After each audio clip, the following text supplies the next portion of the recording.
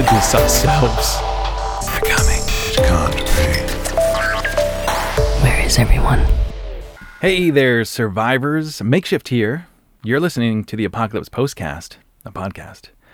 I misscheduled Rev'Rend Lawless, who is the guest of today's show.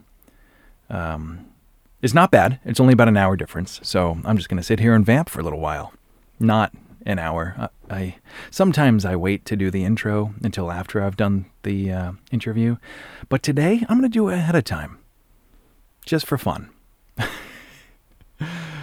Oh, man. Okay, so let's get to it. Wasteland Weekend was the first major post-apocalypse festival in the United States. And if it wasn't the first one, it was the one that mattered. That was the one that created not just a festival, but it created a world of festivals. Since Wasteland Weekend started doing its thing, there have been festivals popping up across the United States and around the world. Now, how much it's influencing all of them, I can't really say. I know that Junktown or Old Town over in Europe, they attribute them wanting to do it because they saw pictures of Wasteland Weekend online. And I would dare say that all of the smaller festivals in the United States would all tribute Wasteland Weekend for inspiring it, because Wasteland was once a year. It's on the west coast of the United States. Not everybody can reach it, especially if you work, because it started as a weekend where it was show up on Friday. A lot of people showed up at the evening time, party on Saturday, leave on Sunday. So it was literally like a weekend where you could just show up, camp, and go home, and you didn't really lose any time. What it's grown into is so much more. There's still definitely people that show up on Friday and leave on Sunday, especially if they don't have the vacation time. But for the larger tribes and for a lot of Wastelanders, the setup time has grown because the builds are bigger. There's so much more going on. And so even though the event goes from Wednesday to Sunday now, 5 days, a lot of people will show up earlier that week, Monday or Tuesday. Some will show up the weekend before, Saturday, Sunday. And of course, the Wasteland Weekend build crew, they start off with a pretty skeleton crew, I want to say 2 weeks before the event.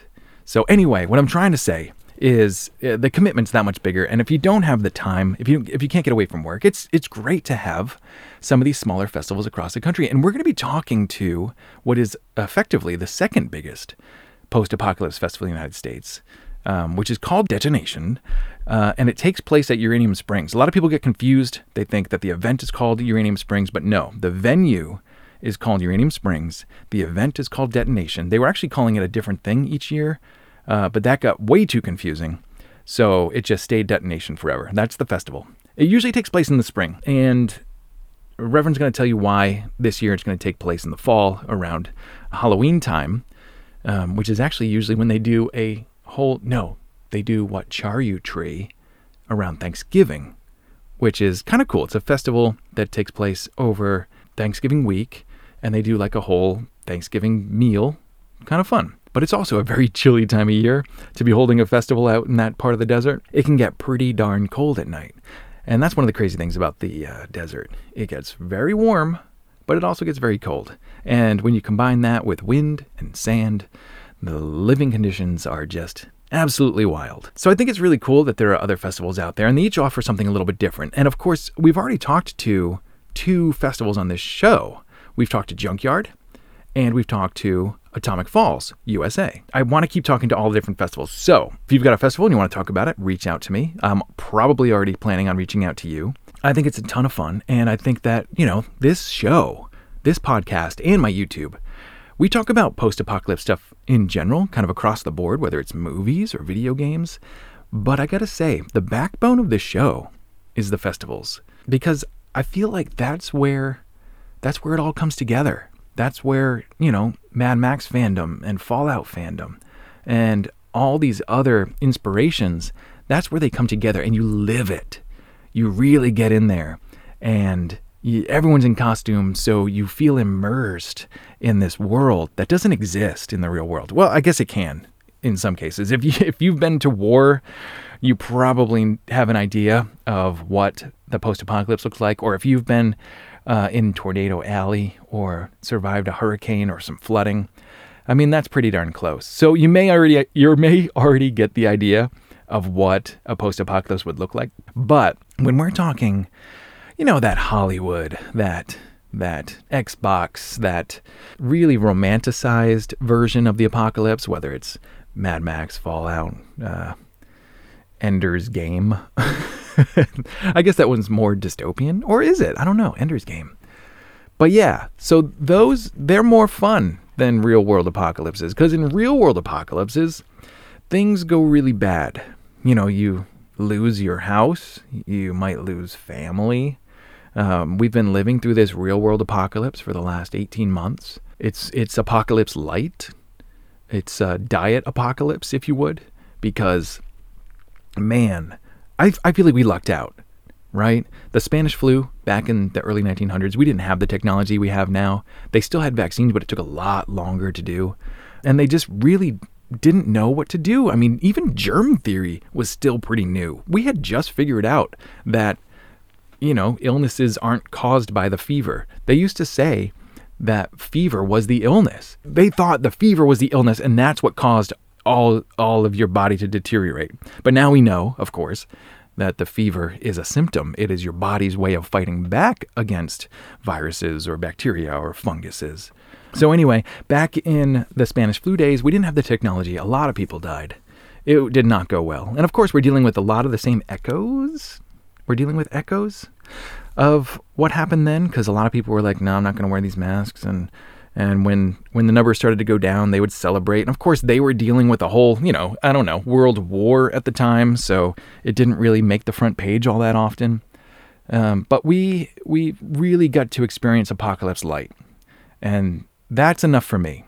What I like is going out to one of these locations, whether it's the desert or the woods, just away from society, and pretending the world ended and that we're the survivors. And now it's time to party because we survived. So why not? What else is there to do? We're not going to go work in a factory. That's over. We might go hunt a Brahmin or try to catch a rabbit, or I guess a cat, like it was in, I always forget everything. I'm really bad. Like I remember things, but I have a hard time remembering titles and like actors' names and that kind of thing. And for a filmmaker, that's probably a bad thing. The Book of Eli is what I'm trying to say. He hunts the cat in the beginning and of course saves every bit because you have to be really resourceful. So he actually uses the cat oil, as he calls it, as a lip balm, and he tries to trade with it. Nobody wants his cat oil. But, if your lips are chapped and you're living in the desert, cat oil might be the way to go. And don't worry, it wasn't like a cute, fluffy cat. If you haven't seen the movie, this is like a wild, dangerous cat. This is not fluffy. This is not the family pet. This is like alley cat meets dinosaur or something like that. Anyway, you're going to be eating all sorts of stuff. So I love going out to Wasteland Weekend and getting to pretend. And part of that is we get to bring our own food. We get to bring a whole bunch of clean water. The real apocalypse, the water is not going to be good. I don't care what apocalypse it is. And people complain about public water. They make the jokes like, oh, this is LA's finest. And that's one waiter's way of making you feel ashamed that you didn't order bottled water for your dinner. But let's be honest. Water today is the cleanest it has ever been. The water going to your home is regulated on so many levels. And what's crazy is today, when there's something wrong with the water, that makes the news, right? That's the amazing thing, is that something's wrong. I remember in my hometown, this is Norton, Massachusetts, way back in the day. Shout out Norton! Let's go Lancers! We sucked in pretty much every sport. I think the baseball team was okay. We had well water. It was city well water. And every now and then, they would say, don't drink the water. It has, the poop bacteria. I forget what it is. Not listeria. It was something. We weren't supposed to drink the water every now and then. And that was a big deal. And then they would fix it. But that's the important thing, is bad water makes the news. Today, I mean, you can pretty much drink the water anywhere. It might not taste great. You know, some places, the water coming from the ground has flavor because there's all sorts of different minerals everywhere. And if you live near a swamp, it's going to taste a little swampy. And if you live out in the desert, it might taste a little minerally because you're talking about aquifer. You're talking about rivers underground. I mean, especially if you're drinking well water, it's probably not treated. And I don't mean city well water because Norton had city well water. So they still have to treat it. That's their job. But if you have a well in your backyard, your water's untreated, which, you know, it could lead to bad things. I think when you have well water, you're supposed to test it. Here I am ranting about water, but the point is, pretty much any apocalypse, the water is going to be scarce because now you won't have a government taking care of you and making sure the water's going. And even if you did have, like, I don't know, water coming down the mountain, you have no way of testing it because you can't get tests and there's no company to send water samples to. The real apocalypse is going to suck. But at these festivals, we bring our own water, we bring our food, we bring propane that's packed in tanks for us. Guess what, guys? In the apocalypse, there's no more propane. Mad Max told us there's very little gasoline. And here's the thing. Mad Max, all of them are very car-centric movies, but just the process of refining oil is pretty complicated. It is going to be even rarer than it was in the movies because, yeah, they show Max he pulls up to the vehicle that rolls over and he's like collecting the gas in a pan. What's he get? Like maybe a cup, maybe a cup and a half of gasoline. Like how long is that going to last in his car? They burn so much gasoline in there and he never pulls up to a gas station. That's all I'm saying. Where the hell is the gas coming from? Oh, the real apocalypse is going to suck. Oh, and news this week, the internet went down. Man, you know, we won't have internet. We won't have water. We won't have gasoline. GPS will probably fail because, I mean, the satellites, they'll go for a while, but without anybody kind of like fine tuning them, I don't know how long they're going to stay up there. Someone tell me, how long will satellites keep working? Because some of those satellites, you know, they're like solar powered. Maybe they've got batteries. They're sending signals down so that we can use GPS. Although, how do you charge your phone? I guess with a windmill. No matter what, it's going to suck. The apocalypse is going to suck. And that doesn't even include the idea that the idea of an apocalypse is that everybody dies. And like most of the time, only a few people survive. Okay, so you know, this is one of those situations where we all kind of want to like try the apocalypse to see how good we'd be at it. But most of us won't have the chance. Most of us are going to die in whatever event causes it. If there's floods, we're all dying near the water. And then it's going to be up to those in the high ground to survive. So if you live near the water, which is most people in the world, you're dead. Nice try. Diseases, you know, only the healthiest people would survive like the really bad diseases. And I don't know. I hope I'd survive, but I'm like coming out of that bracket. I'm coming out of that healthy bracket in my life. So the younger people will survive in that case. And of course, zombies, no one's going to survive zombies. Let's get real. Because every time you kill the zombie, every time a zombie kills someone, that makes another zombie. And so, you know, you're fighting an uphill battle.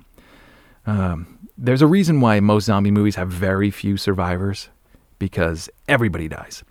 But I'm going back to it here. At post-apocalypse festivals, everybody gets to survive. You buy a ticket, you're a survivor. There you go. Boom, you just survived the apocalypse. Now we get to pretend everyone else that's not at the event is dead. Pretty much. And so, however many people are at your event, at Wasteland 2019, it was about 5,000 people. And at some of the smaller events, it's anywhere from 30 people to a few hundred. Those are the survivors. Those are the only people who made it through whatever cataclysm caused the end of the world. You're with your last people, at least the last people in your area. And you get to pretend that's everybody, that's the whole world. And so, you know, you make friends really quick because you'd have to. Anyway, we're going to talk about one such festival right now. This festival is called Detonation. It's part of the End of Days conglomerate of festivals. We're going to get into all of that. Rev'Rend Lawless has been at this for quite a while, and I'm really excited to talk to him about it. So let's get into it. All right, guys. Let's do a quick ad break, and then we'll bring in Rev'Rend Lawless.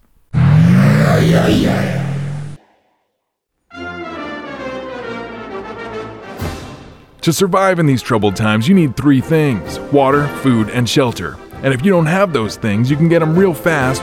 Guns! No outfitter in the West can match the selection, quality, or quantity of devastating weaponry available for sale or barter at the Dukes of the Nuke. We have high explosives, chemical weapons, 50 cals, and pea shooters, along with everything in between.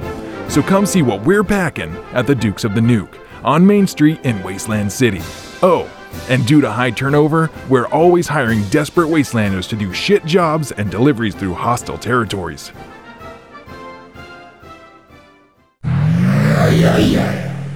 Well, thank you so much for joining me today, Rev'Rend Lawless. How are you doing? I'm doing great. It's been a hell of an apocalypse. I'm having a good time. How about you? One step at a time, taking the hurdles as they come and making the most of any situation that's thrown at me. And that's all any of us can do.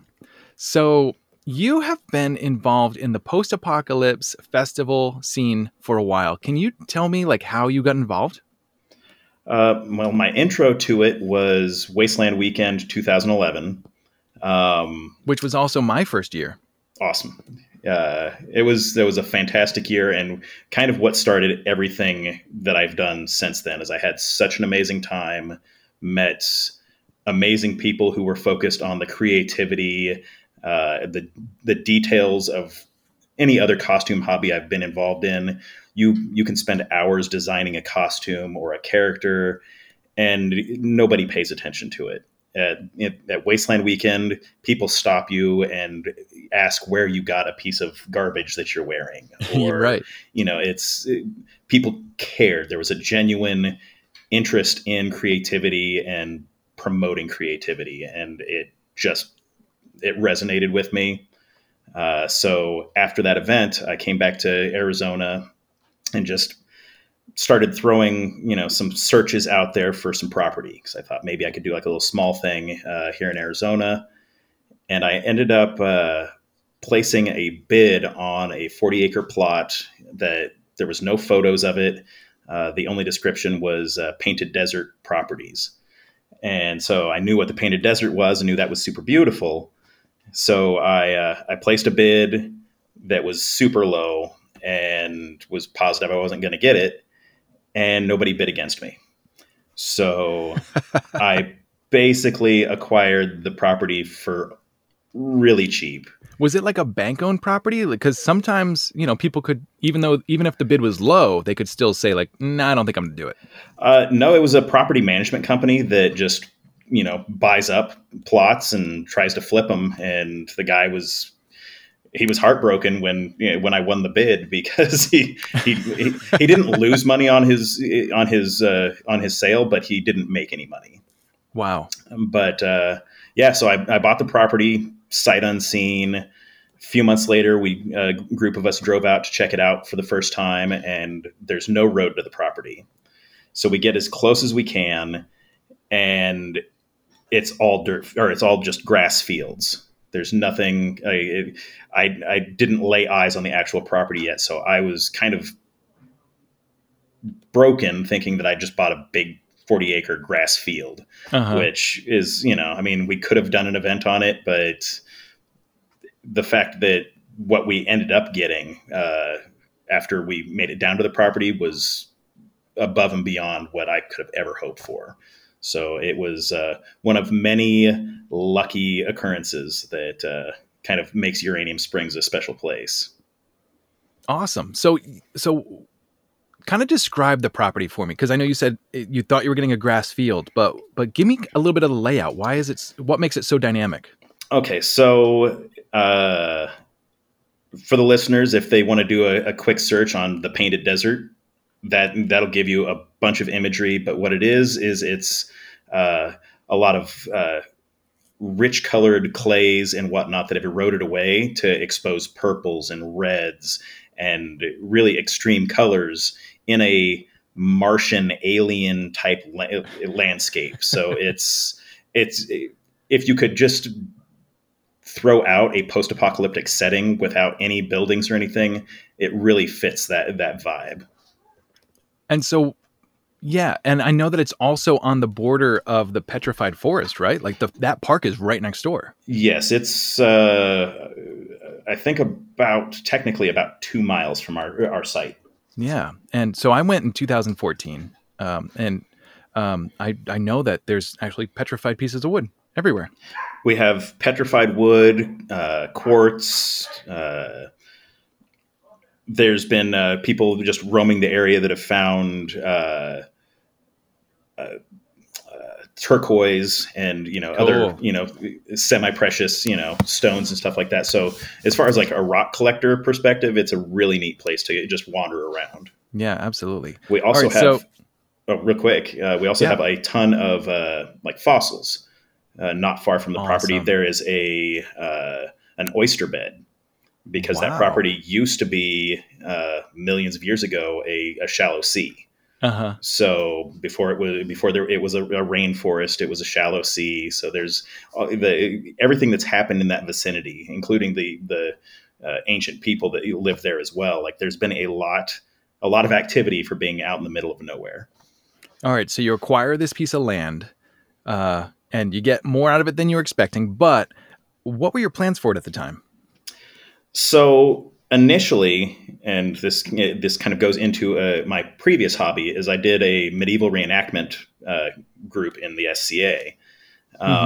And my members and the friends in that group are all getting older, and setting up these elaborate camps was becoming more and more challenging. So my initial plan was I wanted to do this post-apocalyptic thing where we could build our own camp and leave it there, and then they wouldn't have to build camps every time we wanted to do an event. It was kind of the initial plan was it was kind of a retirement plan for my other hobby, which and when the first event we hosted, we had about 35 people show up. And I didn't really expect a whole lot more from this venture than that. I was, close friends getting together and partying, wearing costumes. And it just every year seemed to grow by about 50 people. And, so now we're, right around the 500 person mark, and it's the perfect size. We're definitely not the glamour of a Wasteland Weekend type event, but there's a community and hominess that is unique and kind of special about Uranium Springs that I wouldn't trade for the world. So awesome. And kind of describe what it looks like today after first off, how many years has this property now been being built up, and what has it become? So let's see. If I was at Wasteland Week in 2011, I bought the property a few months after that. So 2022 will be the 10-year anniversary of Uranium Springs. Yeah. And when it started, it was just a vacant Badlands looking area. Now there is. Tribes have built multiple little camps. It's a town in its own right. Our nearest civilized town that's not event themed is this little spooky town called Sun Valley, and Uranium Springs has got better medical services, better security. Better infrastructure than the actual town that these, that our neighbors are living in. So for the apocalypse, we're living really well. How many people are in Sun Valley? I think it's something like 50 or 60. Oh, wow. Yeah. So you have 10 times the population. Too. Yeah, exactly. Do you need to borrow a fireman? We have a fireman. Yeah, it's their volunteer fire department, I think, would appreciate our assistance. That's amazing. Okay, so you've been doing festivals on this land, and I know around that same time you formed an organization. Can you tell us a little bit about End of Days? Yeah, so End of Days Entertainment, which this will be a good time to bring it up, is not a cult. And I bring this up because recently I was chatting with some people, and they're like, "Yeah, I was told not to get involved in this because it was a cult." And I'm like, "Wow, why would anyone think that?" I'm kind of start wrapping my brain around the fact that end of days is, that's very biblical, and so I'm like, okay, I can kind of peg that. And then they're like, and it's run by Rev'Rend Lawless, and I'm like, oh, piss! Like that was not my intention. And Reverend is not a religious title. It's Rev, like revving a motor, and rending, like rending meat. It was a play on words. That's why it's spelled the way it is. I never picked up on that. But it was an accident that it's kind of got a culty feel. And I run the Church of Fuel, so I stacked the cards against myself here. Yeah, there were a lot of you had a lot of themes going on here. Definitely. But the End of Days is a post-apocalyptic pre-enactment group that encourages not just events that the End of Days hosts, but encourages new people to go to Wasteland Weekend, to all of the festivals around the United States, kind of giving a place that you can go to for information that's not, let's say, as salty as some of the other forums. Mm-hmm. It's a community that you can come in and ask the most basic and what a lot of people would consider an embarrassing question, and there's going to be multiple people that jump in and help you out, because if any event succeeds, then all events get better. So absolutely, it's basically trying to just build community and give people a place that they feel that they can kind of get their feet wet. Yeah, that's awesome. And I know through EOD, and for you guys out there, you can look at this full list on theeod.org. Do I get that right? That's it. Okay, so on the website, I see that you have a whole lineup of different festivals throughout the year. Can you kind of give us the brief rundown? Yeah, so let's start with Detonation this year. Mm-hmm. Detonation this year is over. We're basically going to place it over our Festival of Ash, which is a Halloween event. So Detonation this year is going to be a Halloween-y, more tongue-in-cheek than we would normally do at a Detonation. Uh-huh. We're going to allow things that we would not normally allow at an event, like pop culture, post-apocalyptic crossovers. So if someone wants to do a post-apocalyptic Super Mario Brother, great. This is the one time that they can get away with that. Okay. And we're going to encourage a flavor of post-apocalyptic trick-or-treating. Mm-hmm. We're encouraging people to find road cones and carve them like pumpkins and set those out around their camps. That's a great idea. We're basically just going to theme it out so that it's a post-apocalyptic Halloween. So cool. That's Detonation this year. Like I said, the COVID special. Exactly. Like I said, it's overlapping an event that we normally do this time of year called Festival of Ash. So is that normally that Halloween costume party? Is that kind of how that usually goes? It overlaps, but we've never really kind of promoted that aspect of it. Okay. Up until the last year or so. Got it. It gives an opportunity for people to take creativity to a different angle.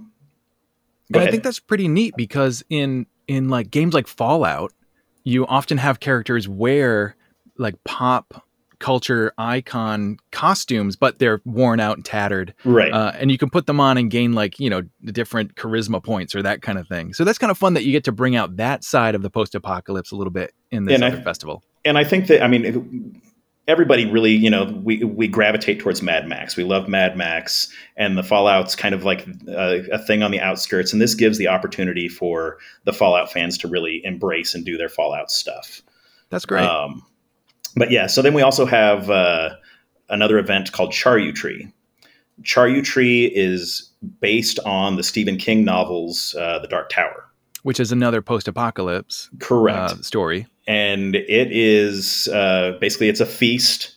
It's a 4-day long feast where people show up, and it's as apocalypse as you want to be, with a little bit of a Western twist to it. Awesome. And we, we basically just kind of, emulate the key points in the Dark Tower series, and they had a thing called Stuffy Guys, where it was kind of each person had their own little Burning Man. So what we do is everyone builds a scarecrow that represents the hardships or whatever they had to suffer through that year. And they get to give a speech about, what this effigy means to them. And then they throw it on the fire, and, we sit and watch it burn. And we've had, go ahead. Which also sounds just a little bit culty. Yeah, you see, once again, I can't help it. But it does. It's really cool because a lot of times it's super tongue in cheek, and people will, will throw it on. But we've had people come out with really heartbreaking stories, and it was one of the things that really made me fall in love with my community. Is someone burned an effigy and told this really awful story, and everybody stayed dead silent for the entire time it burned. There was no cracking jokes. Like when you get 40 drunks, sitting around a campfire, it's really hard to not get that one guy who's, gonna, try to break the silence. Uh-huh. And nobody did. Oh, and wow. it was so respectful and heartwarming, even though it was a terrible story. So I treasure that event. It's small, and it's, and it really is family based. Like it's, people really are there to kind of support each other, which is really neat. That's great. Let's see. I'm trying to think of what else we've got. We did Operation Blue Dog at a property that was created by a man named Ed Kilako. And Ed, I'm not going to go super into the story. People can look him up, but he built a little Wild West town in Arizona that is got a little bit of a Uranium Springs vibe. Cool. But he did it as a minority in a culture that did not want him there, and so he really fought against really immeasurable odds to do a really neat thing. And he's passed away a couple years ago, but sorry to hear that. His property's still there, and they've got caretakers, and they're building it up. And so it's definitely something for people to check out because he's got a really neat history. Awesome. Was that all the festivals? We got what? Detonation. We got Festival of Ash. We got Charyu Tree and Blue Dog. That's all the ones I remember. Yes, those are the current ones. We are working because I moved Festival of Ash to Uranium Springs. We're working on another Southern Arizona event, but I haven't picked a location or a date for that yet. So got it. So how many of those events take place at Uranium Springs? Right now, all of them. Awesome. I mean, that's great. Yeah, Festival of Ash used to be in Southern Arizona at an old mining smelter. But there was property disputes, and we ended up having to relocate. So got it. Well, at least you had a perfect fallback. Exactly. Awesome. All right. So swinging back to Detonation, because that is the one that I want to talk about the most today. And Detonation normally, not this year, but normally has a very Wasteland Weekend feel, right? It's Mad Max based. It's kind of that atomic war post-apocalypse. And it's kind of like do you still do like the Warring Tribes thing? Yes. And we're working more on interactivity at Detonation as far as games. Like something that's big at Wasteland Weekend is the bounty hunting. Mm-hmm. Bounty hunting doesn't really fit our vibe. So we've got a game that's called Big Iron, which will be debuting the rules for that on the website and whatnot soon. But it's basically an opportunity for people to turn bottle caps into something that's actually not just a collector's item. It's something that you can use to actually play the game. Oh, cool. It's a heads or tails kind of thing where you would grab a handful of bottle caps, throw them on the ground, and whoever has, the most heads wins that gunfight. Oh, cool. Okay. So it's got some interactivity there. We also do the Death Rally, which is little mini sand rails that, I love that, race around and cause chaos. And we've got a new track this year So the spectators will be a little bit closer.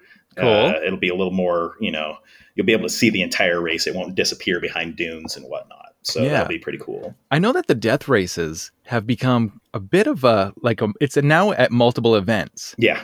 I know that Atomic Falls has it. I think Aftermath has it.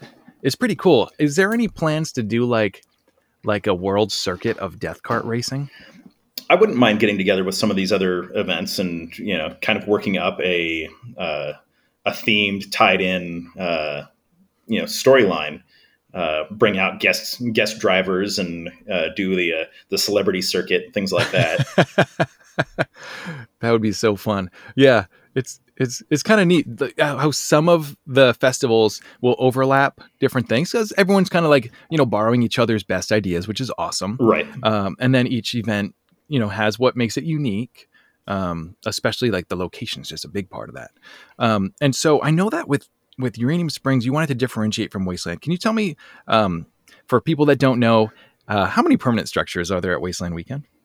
0. 0, which is kind of wild, right? Because, originally Wasteland Weekend was at H Park, which was a California city public land. And so right off the bat, you can't have permanent structures there. Right. But even now that they have the private land that Wasteland Weekend owns, called Wasteland Valley, they still aren't doing permanent structures, mostly because it's a little bit more exposed, I guess. And without having somebody that's, able to work security, year round, it's the theft risk it's brutal. We're lucky in the fact that our location is super remote, and to get in and out, it's not something that you're just going to casually, make a run and go rob Uranium Springs. Right. We also have, we mentioned Richard, and this is kind of funny. Richard's got a donkey, and this donkey, when someone drives down the road to Uranium Springs, freaks out. Really? And so Richard will get in his truck and drive down and make sure that there's no one on the property. That's fantastic. So, and I don't think we mentioned Richard while we were recording, but Richard is your neighbor there. Is that right? Yes. Richard is, he's kind of let's call him the godfather of Uranium Springs. He's the one that put in the road to the property. Fantastic. He's always there to help people out. He's just, we weren't expecting to have good neighbors out there because it is out in the middle of nowhere. And when you move to the middle of nowhere, you tend to not want people around. Right. And it started off where he just tolerated us. And a couple of years later, he came down for the actual event. And then a couple of years later, he dyed his hair and came in a full costume. Yes. So he has, kind of, grown into us, which is awesome. That's so great. Yeah, I remember my year was 2014, and it's so unfortunate I haven't been back yet. It's ridiculous. But I remember setting up. He was like running a backhoe to build space for the stage or something like that, right? And he does that for individual. I mean, now that most of Uranium Springs proper is kind of established now, so now it's helping tribes out. So he's there with the tractors. So if people need a spot leveled for their camp, like he'll move dirt around for them and kind of, help them get set up. Which once again adds to the community feel of, jumping in to help each other out so that, at the height of detonation, when you're walking around, it really feels that you are not in a comfortable modern day setting. You are in a post-apocalyptic world. That's so great. Yeah. So I want to kind of explore this idea of the permanent structures a little bit more because it is kind of unique. Is it like a ghost town? Like how is it adding to the atmosphere there? So in the off season, it is very much like a ghost town. And, like I said, I'm up there pretty much every weekend. Any opportunity I have to be up there, I'm up there. And it's a different place. I have dreams when I'm old and retired of setting up a post-apocalyptic town tour thing. Cool. And just touring people through the ruins of a post-apocalyptic community. Brilliant. So we'll see. Another 20 years. See how that plays out.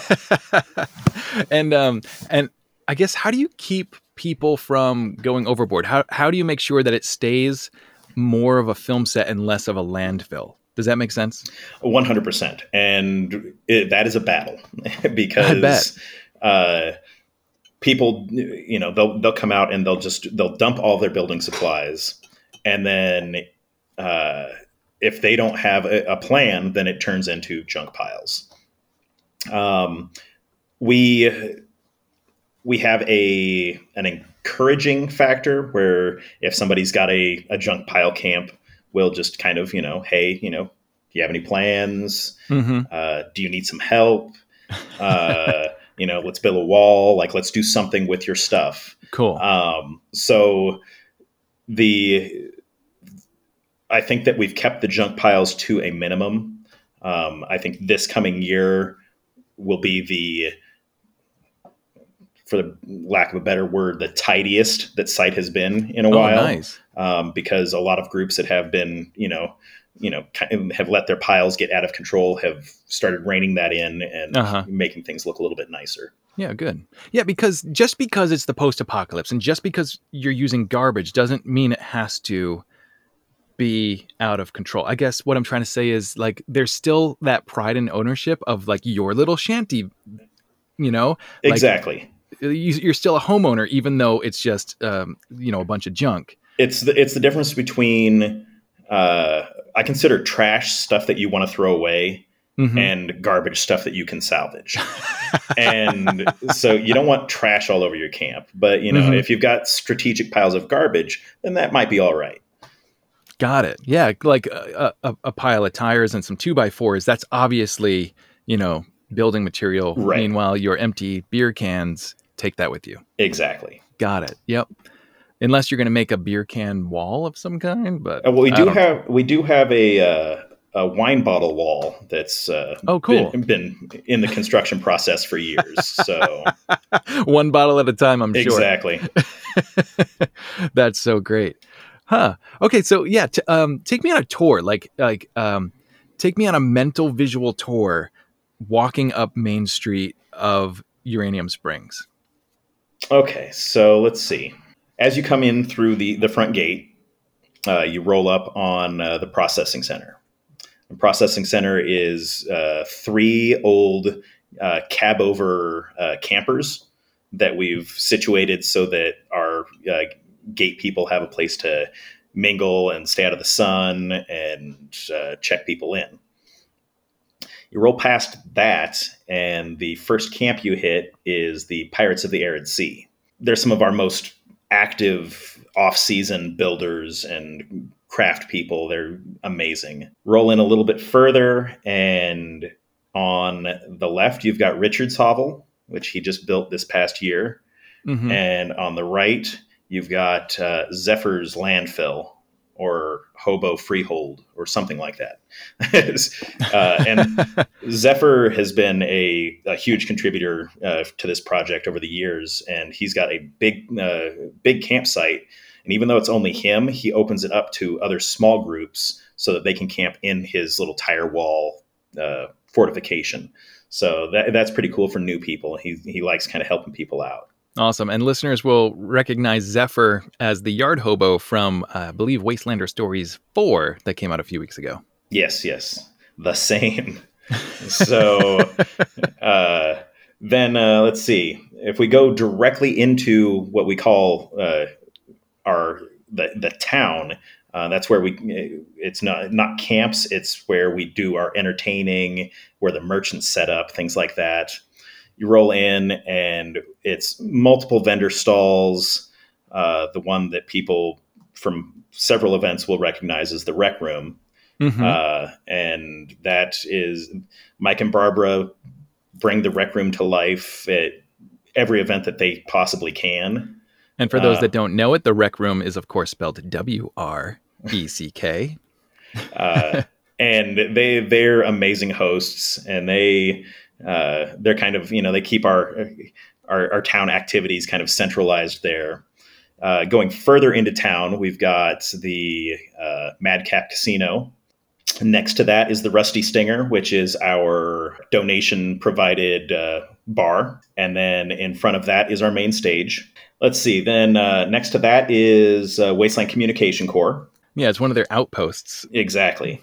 Rolling in down the road, we've got the Annex, which is a group of people from Colorado that have built an amazing camp over the last couple of years.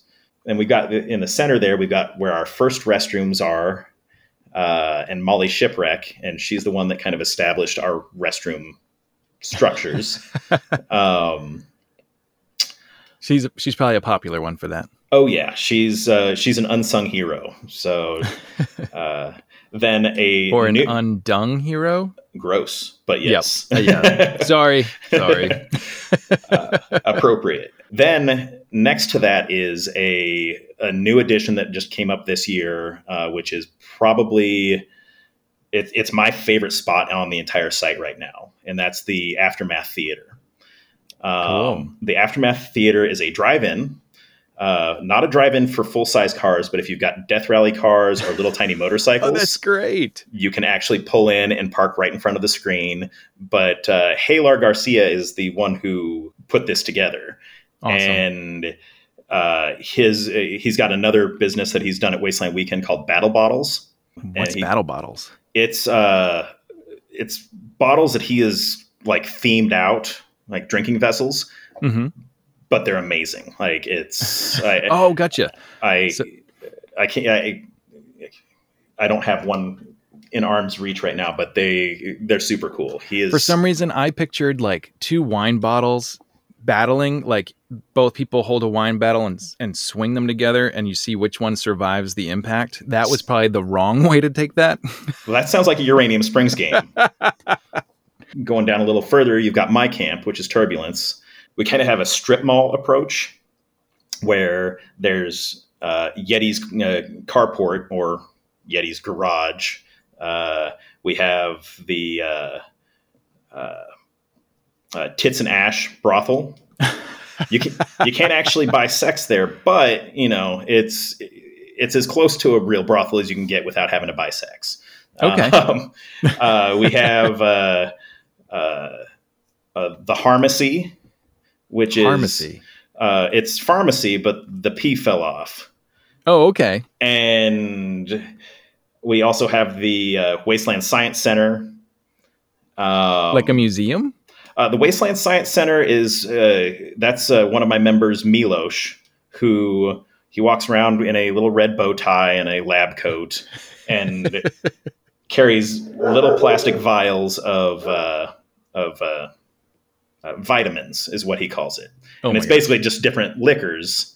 Okay. But he's got one that's become kind of famous. I think he actually got told at Wasteland Weekend that he was not allowed to do it anymore, is his Dragon's Breath, which is just a ridiculously hot shot that will drop most people to their knees. Oh, my. And so he's got an entire ceremony based around that. And he always says, first rule of doing Dragon's Breath is don't do Dragon's Breath. So he warns everyone away from making the bad decision. That's just going to make people want it more, though. Exactly. I feel like there's this thing in Wasteland culture where if it's a little bit punishing, people are into it. 100%. Right? Oh, I know I'm forgetting something. We've got the No-Tell Motel. And these are, so basically Turbulence, and we've got a SoundCloud up with different little short radio commercials that we've done. Awesome.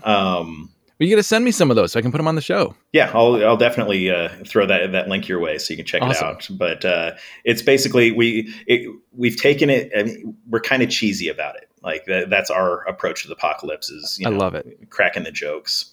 Across the street from them is the Cult of Chasmada. The Cult of Chasmada. Yeah, and they adopted the rebuilding of the restrooms. So they're going around and refurbishing all of our restrooms, building new restrooms. They built our ADA compliant restroom so that if people have, disabilities, they've got a restroom that they can get into without any issues. Yeah. Yeah, they're lifesavers. Nice. Well, it sounds like, there's a benefit to being able to leave stuff there in that you can always be improving rather than having to start from nothing every time.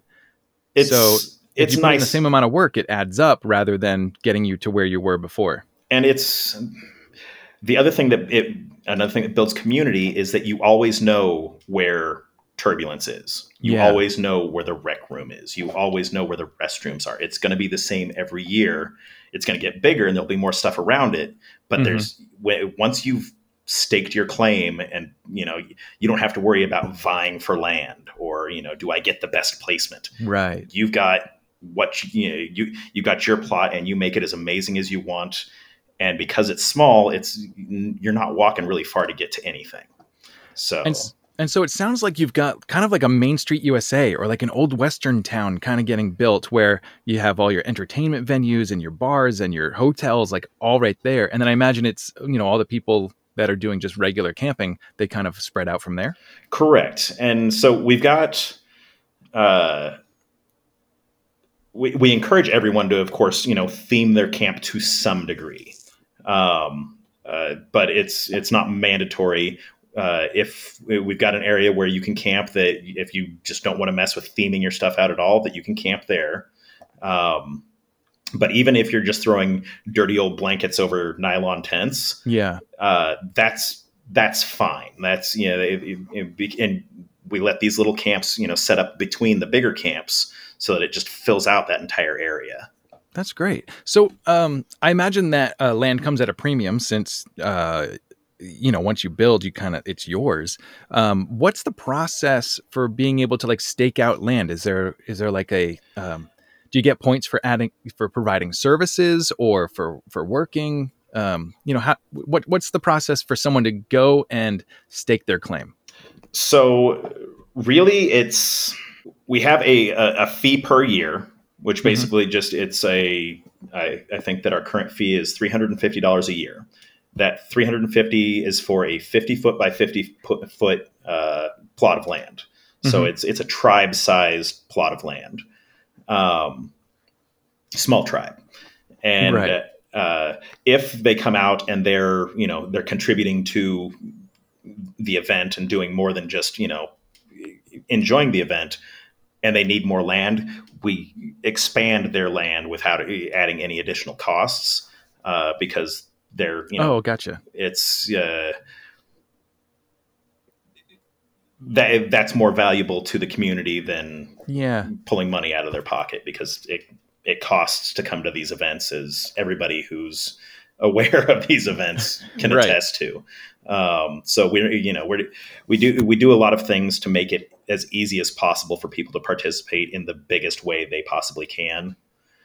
We don't, our vendors, we don't charge vendor fees. We don't, if someone wants to come out and vend, we'll give them a free ticket and a spot to set up their vendor stuff, because that builds the community. That makes things more fun for everybody. Yeah. It gives people stuff to do. Plus, they can add to their costume while they're there. Exactly. That's great. Nice. Okay. So one of my thoughts is, if someone builds a camp one year and then they can't go the next year, or if they only go to Detonation and not the other events, their camp's still there. So what happens with that empty space, or what happens to that empty camp is what I should say. Okay. So, and that happens all the time. Everyone's very courteous about not going into other people's spots if they're not there. Let's say that life happens and you can't make it out to one of our events for a year. That there's no penalty if you don't show up for multiple years. Then we'll reach out. We'll try to find out what the situation is, and if there's no resolution, then we open the property up for the residents to go and loot. It really is the best way to put it. Yeah. And I imagine, we only do that with abandoned properties. We don't do that. We don't, it's not, like if somebody's like, I really, I still want to come, but I just don't have the money. We work with, those situations. Cool. It's just when someone says, I can't come back. I don't care what you do with it. Then we let everyone, kind of go and use their stuff to build up the camps bigger around them. So cool. All right. So I know that your festivals, just like Wasteland and most other post-apocalypse festivals of modern times, they are costumes mandatory. They are immersive themes. So yeah, you get a lot of like in-theme camps going on. What's the atmosphere like at Detonation, like during the day and then at night? inadvertently, there's a Western feel to Uranium Springs. It's not something that we've built towards, but just, I think once again, because it's very much community based, and that old West town feel just kind of reverberates. The Trying to think of how to describe the flavor of Uranium Springs. I'll actually go back a few years. We had a special guest that came out, Vernon Wells. Amazing. Who was Wes in Road Warrior. Yeah, and fantastic. We brought him out, and he read the first chapter of the Road Warrior novelization. And then basically, like, we invited him out not to sit behind a table and sign autographs. We invited him out to be part of the event. So he just came out and hung out with people, answered questions, and just, enjoyed the event. But in one of his speeches, he looked at the entire audience that was gathered around him, and he said, "All of you will die in the apocalypse because you're too damn nice." So we're the friendly apocalypse, which has spurred a new project. This past year, I acquired another 40-acre plot next to Uranium Springs. Because your first 40 acres wasn't enough? It's not enough. And so this is going to be another town called Ashtown. And Ashtown is going to be more like Wasteland Weekend in the fact that there's no permanent camps. It's, bring your stuff up, set it up, then tear it down and leave. But that's going to be the raiders. So all of the fire performing, jugger, all of those kind of things will kind of revolve around Ashtown. And if you think back to Road Warrior, the scene where they're looking out at Lord Humongous's camp, and they're lighting people on fire and fire spinning and whatnot, you're going to get that view from Uranium Springs when you look out at Ashtown. Oh, cool. So it gives a little adversarial feel to the event that I think will be a lot of fun. Yeah, that should be really cool. And I guess that would open things up for people to, I don't want to say LARP, but to kind of like play their tribes against other tribes, or have like different theatrics pop up. Yeah, and we're working on.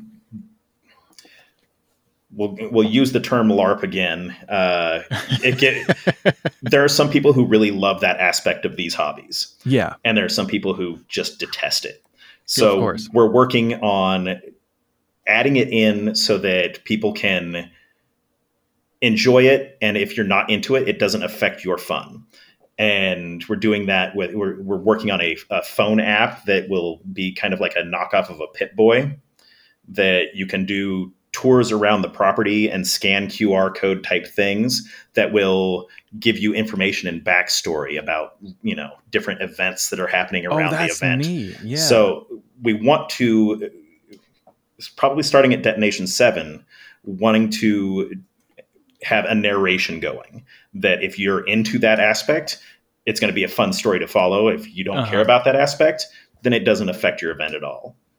I think that's brilliant. And you know what? That reminds me, one of the best things about Fallout is you can find all the backstory on these different places, different tribes, different characters, and it sometimes is part of the game, and sometimes it's just there for pure entertainment. Yeah. And I think that would be actually a brilliant idea, because, like, the Dukes of the Nuke, we can tell our story, but it takes a while, and we have a huge backstory. I don't know most of it. My other trimates do. But it would be amazing if we just had like a little QR code, and then people could get like the Dukes of the Nuke were formed to do this, and each of the characters, they could go as deep as they want to go without necessarily needing to have, a 2-hour conversation. Exactly. That's pretty clever. And we're working on other things. We want to have, if you've ever been to like a a Wild West reenactment town type thing, where once again, this will probably be a Detonation 7 thing. But if you're in an environment and you see a security person walk in with carrying an orange flag, you know something is going to happen in the area. Oh, cool. And we'll have actors that will come in, and it could be something as simple as somebody passing somebody a note, and then it goes away. It could be something eventually we'll, have, gunfight type situations. And that's what the flags are for, is so that people know, okay, there's a thing happening here. So if people actually, are, fighting, it's not actually a fight. And it kind of gives the spectators the chance to, if you're nervous around those situations, gives it a chance for them to, remove themselves before any action happens. And if you're into the story, then you kind of get excited because, oh, there's a flag, something good's going to happen. Yeah, and that's pretty clever. And that's something that a smaller event than what, Wasteland Weekend's 5,000 people. You say you're about 500 at Detonation. Right. That's something that you can do in these smaller events and have everyone have that chance to witness it, to participate, to be part of it, just because, camp's smaller, there's less people, and the crowd kind of moves together. So you can have more of that like group participation than the individual kind of all over the place participation. Right. And it once again, it's it adds to the charm of the event. Yeah. All right. So I know also as a smaller event, you're not quite as, I guess, regulated, corporatized, whatever the word is, than a big event like Wasteland. You get to do some things that Wasteland could never do. Tell me a few of the things that happen at Uranium Springs that would never be found at other events, and feel free to leave out anything that would get us all in trouble. Okay. Okay. All of it. And that was it. No. So we have.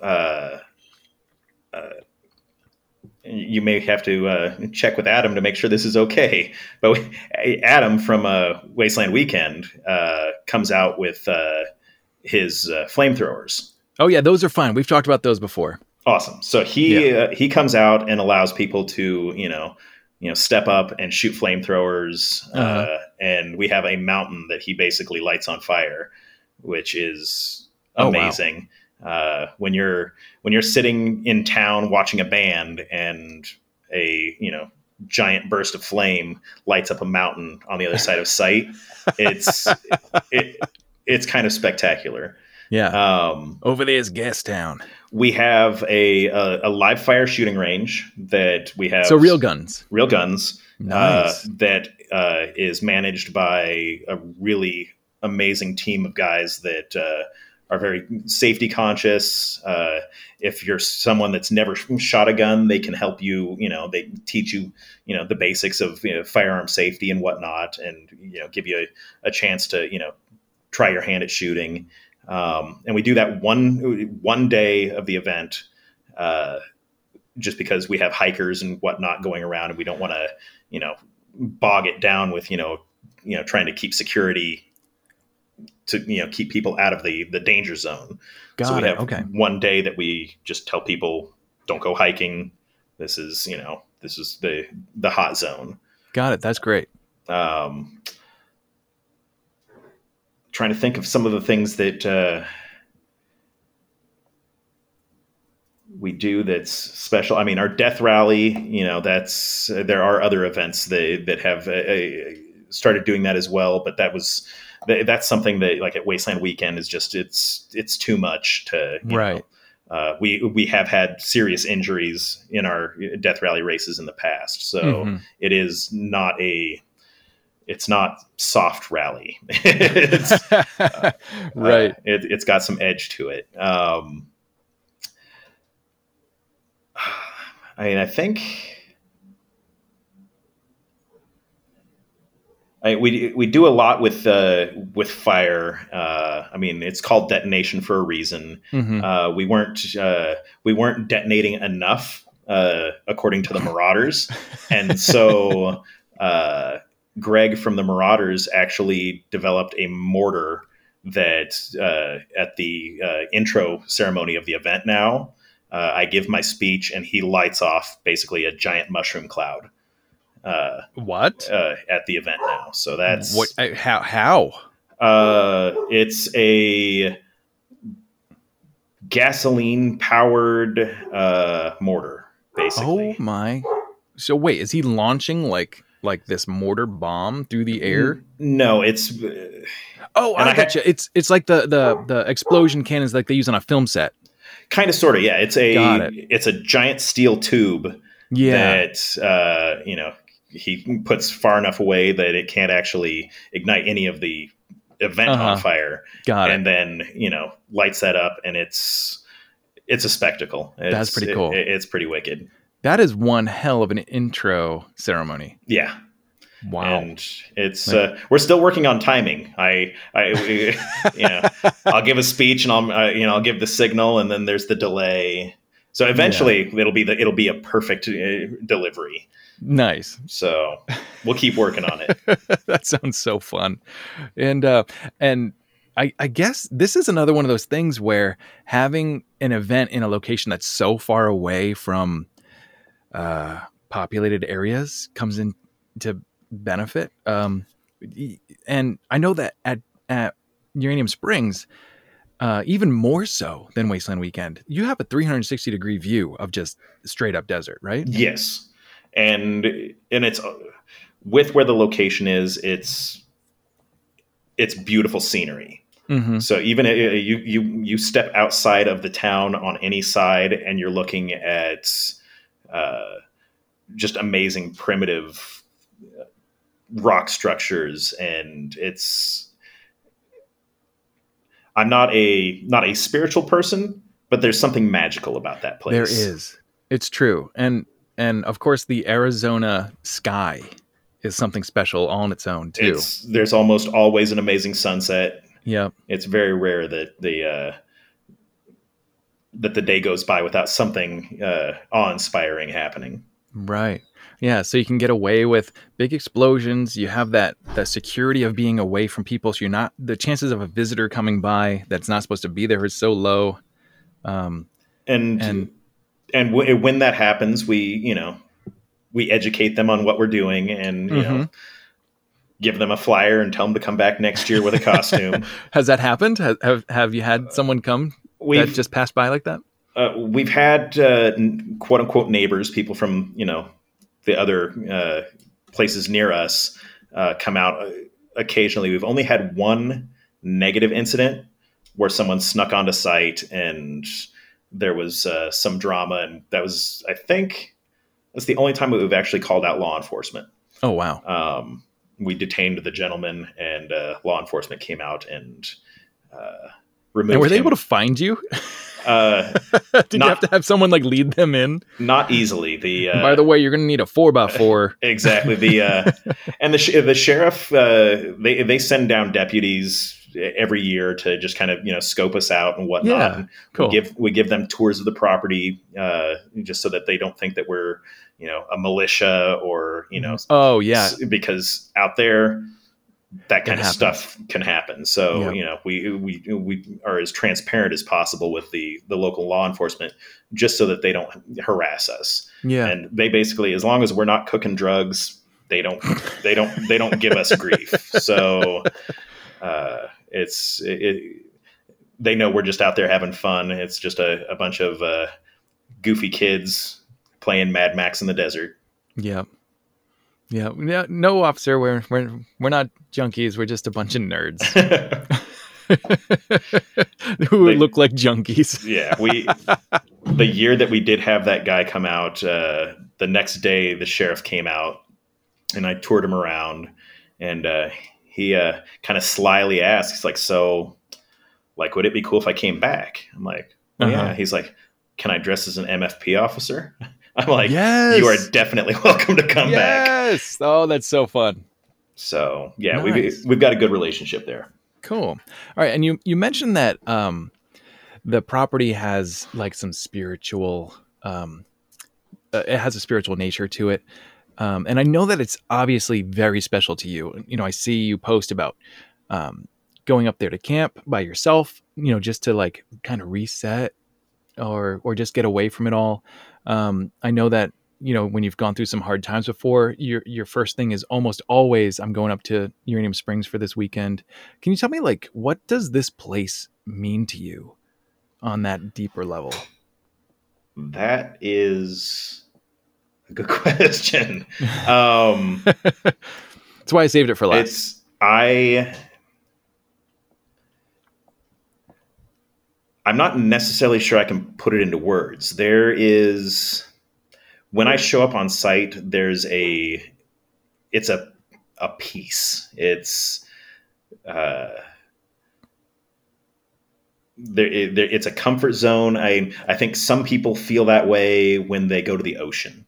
Yeah. Or some people feel that way when they go to Disneyland. It's just the place that when they're there, they feel warm. They feel, embraced by something, good feelings, good memories. And maybe that's what it is. Maybe I'm, tapping into, the great times that I've had out there. But recently with my mom passing, that place was more comforting than friends hugging me and stuff like that. It was an escape, and I find the place to be special inside, but I've talked to many people that they all kind of have this, they can't explain it either. It just is, it's a fun, comforting place to be. Yeah. And for being out in the middle of nowhere with terrible winds and heat and no water, there's nothing inviting about the property at all, but you feel good when you're there. That's great. And I know you made a really good friend there. Your more avian. Yes. Friend. My bird boy, 19, I raised him from, just barely feathered to, about 6 months. And he was a raven or a crow? A raven. A raven. Yeah. And, he, you either loved 19 or you hated 19, because ravens are not particularly sociable. I mean, they are, but they also, if they think your earring looks nice, they'll want to take that right off your ear, and maybe your ear too. So it broke my heart when 19 went off to live his bird life, but it's better for the event that he's not there, because he was kind of a nuisance.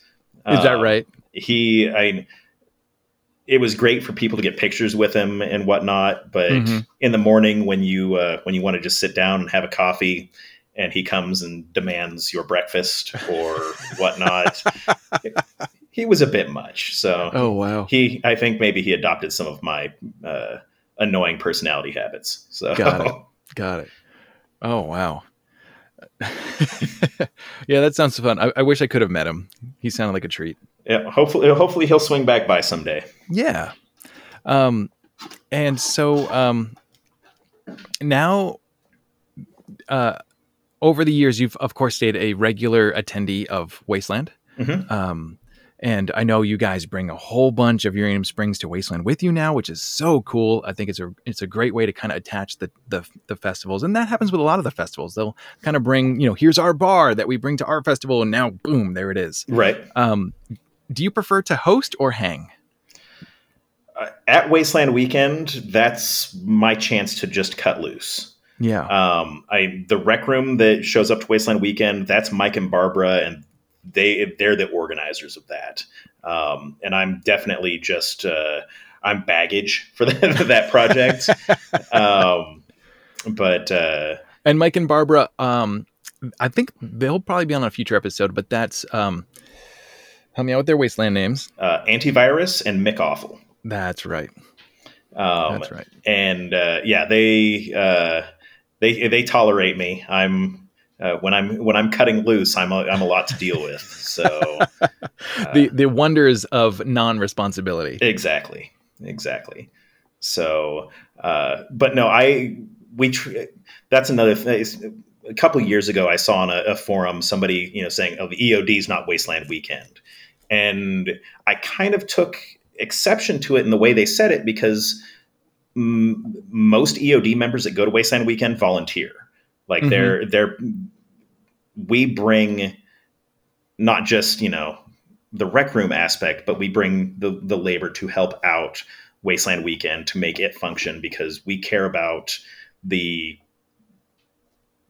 atmosphere. Apocalypse for everybody. It's not an us versus them. It's let's go out and make this event amazing so that there's more people that love it, and then more people will come visit us. So we, EOD as our community adore Wasteland Weekend. It's definitely, it's where we came from, and we'll always treat it as with the respect that your inspiration deserves. Awesome. Yeah, that's great. So I know that your long-term plan for Uranium Springs is to be your your like retirement plan and show people around. What do you think? As the festival, what's your future plans for like Detonation and all the festivals that take place at Uranium Springs? Do you want to see them keep growing? Do you want to keep them the same size? What do you think? I have a ceiling that I'm looking for. When Detonation gets to be, I'm forecasting 800 people, then we're going to start locking down tickets. Yeah. And then we'll add other events so that other people can come out. And so if we have 5,000 people that want to attend an event at Uranium Springs, we can accommodate them. We're just going to accommodate them in multiple smaller events. Got it. I think that it gives people an opportunity to know your neighbors and to, really feel like you're part of something, not just a spectator in a madhouse. Yeah. Cool. Yeah, that sounds great. I mean, obviously it's a lot of work, and to do 4 different festivals, I'm sure it's basically all you're thinking about in your free time. It's absorbed my life now. I bet. Yeah. But it sounds like you've got a really good team on your side. 100%. My volunteers, my management team, they have picked up any slack that I possibly give and do 100 times better than I could do if I was doing it myself. Awesome. And yeah, for this kind of thing, like the tribes bring so much. All you need to do is worry about making sure that the space is available, that there's bathrooms. That's kind of it. Everything else is just butter, because they're going to bring it, right? Yeah. And it's one of the things that's amazing about every post-apocalyptic event that I've seen is the event organizers will provide a finite amount of entertainment, and it's the tribes that actually make everything amazing. Yeah. If people relied on just the organizers to provide an event, I think that Wasteland Weekend, Uranium Springs, all of these, Detonation would kind of dwindle away, because the magic that makes these events is the people. Awesome. And if someone has not been to one of your festivals yet, tell us, why should they? If you want a fully immersive event that you can touch on the less scary aspects of the apocalypse and make contact with people who share your same passion and interest for living a rugged life and doing crazy things that when you go to work the following week and you tell stories, no one will believe you.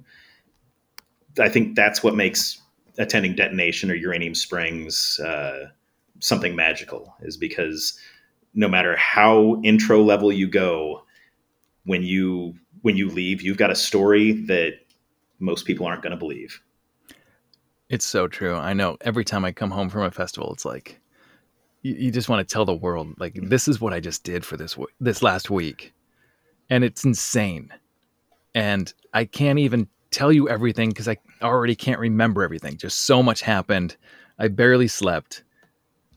I had cocktails that should never be consumed. Story of my life. Yeah. Awesome. And fill us in on the best way to keep up. What's all the Facebook pages? Do you have Instagram, all that good stuff? Yes. So our Facebook page is facebook.com/groups/the EOD, I believe. We have our Detonation website, which is www.detonation.us. Oh, that's right. I always put in org, but it's .us, right? Yes. I did that because, US, Uranium Springs, thought it was cute. Then we have our organization's website, which is www.theeod.org. Got it. And we are working on a uraniumsprings.com site, which will be the tourist site, which will basically just be photos, pictures of the environment, some of the mythological creatures that roam the area. Oh, cool. It'll be kind of like a museum site that. So kind of like it's part of the show. Exactly. Got it. And gives people some background story and some fun context for things that we're doing. Nice. Oh, and of course, is there a story behind Uranium Springs? So there is, and I won't go too deep into it, but it was named for a radioactive pool that the people that consume the water heal faster. It's kind of like a hot spring approach, only with a little radioactive aspect to it. Yeah, it's a little spicy. Exactly. It's gives you that warm glow. Awesome. All right. Well, thanks so much for hanging out, Reverend. I really appreciate it, and it's been really fun to hear more about Uranium Springs, and I cannot wait to go back. Yeah, I'm looking forward to seeing you again. Absolutely. Oh man, it's just been too long. Well, thanks again. Oh, such a pleasure. And I've got to have you on for a Wastelander stories too, because I'm sure you've got some good ones. Oh, I would love to. That'd be awesome. Cool. All right, survivors. This has been another episode of the Apocalypse Postcast, a podcast. If you enjoyed today's episode, please send it to your friends. Share it widely. If you hated it, send it to your enemies in a tin can marked Dinky Die slowly, bitches. And I'll see you all next time. Stay alive. End days, end days, end days, end days. Hey survivors, Makeshift here to remind you that the Apocalypse Post is brought to you in no small way by our Patreon supporters. Join the ranks for early access and exclusive content with support levels now named for fancy Fallout-ridden factions like the $2 per creation Drifter or the $7 Wastelander. Knowing you've got my back has helped me dedicate more time to this channel, spreading love of the post-apocalypse, and less time on stupid real-world stuff. Sign up right now at patreon.com/theapocalypsepost.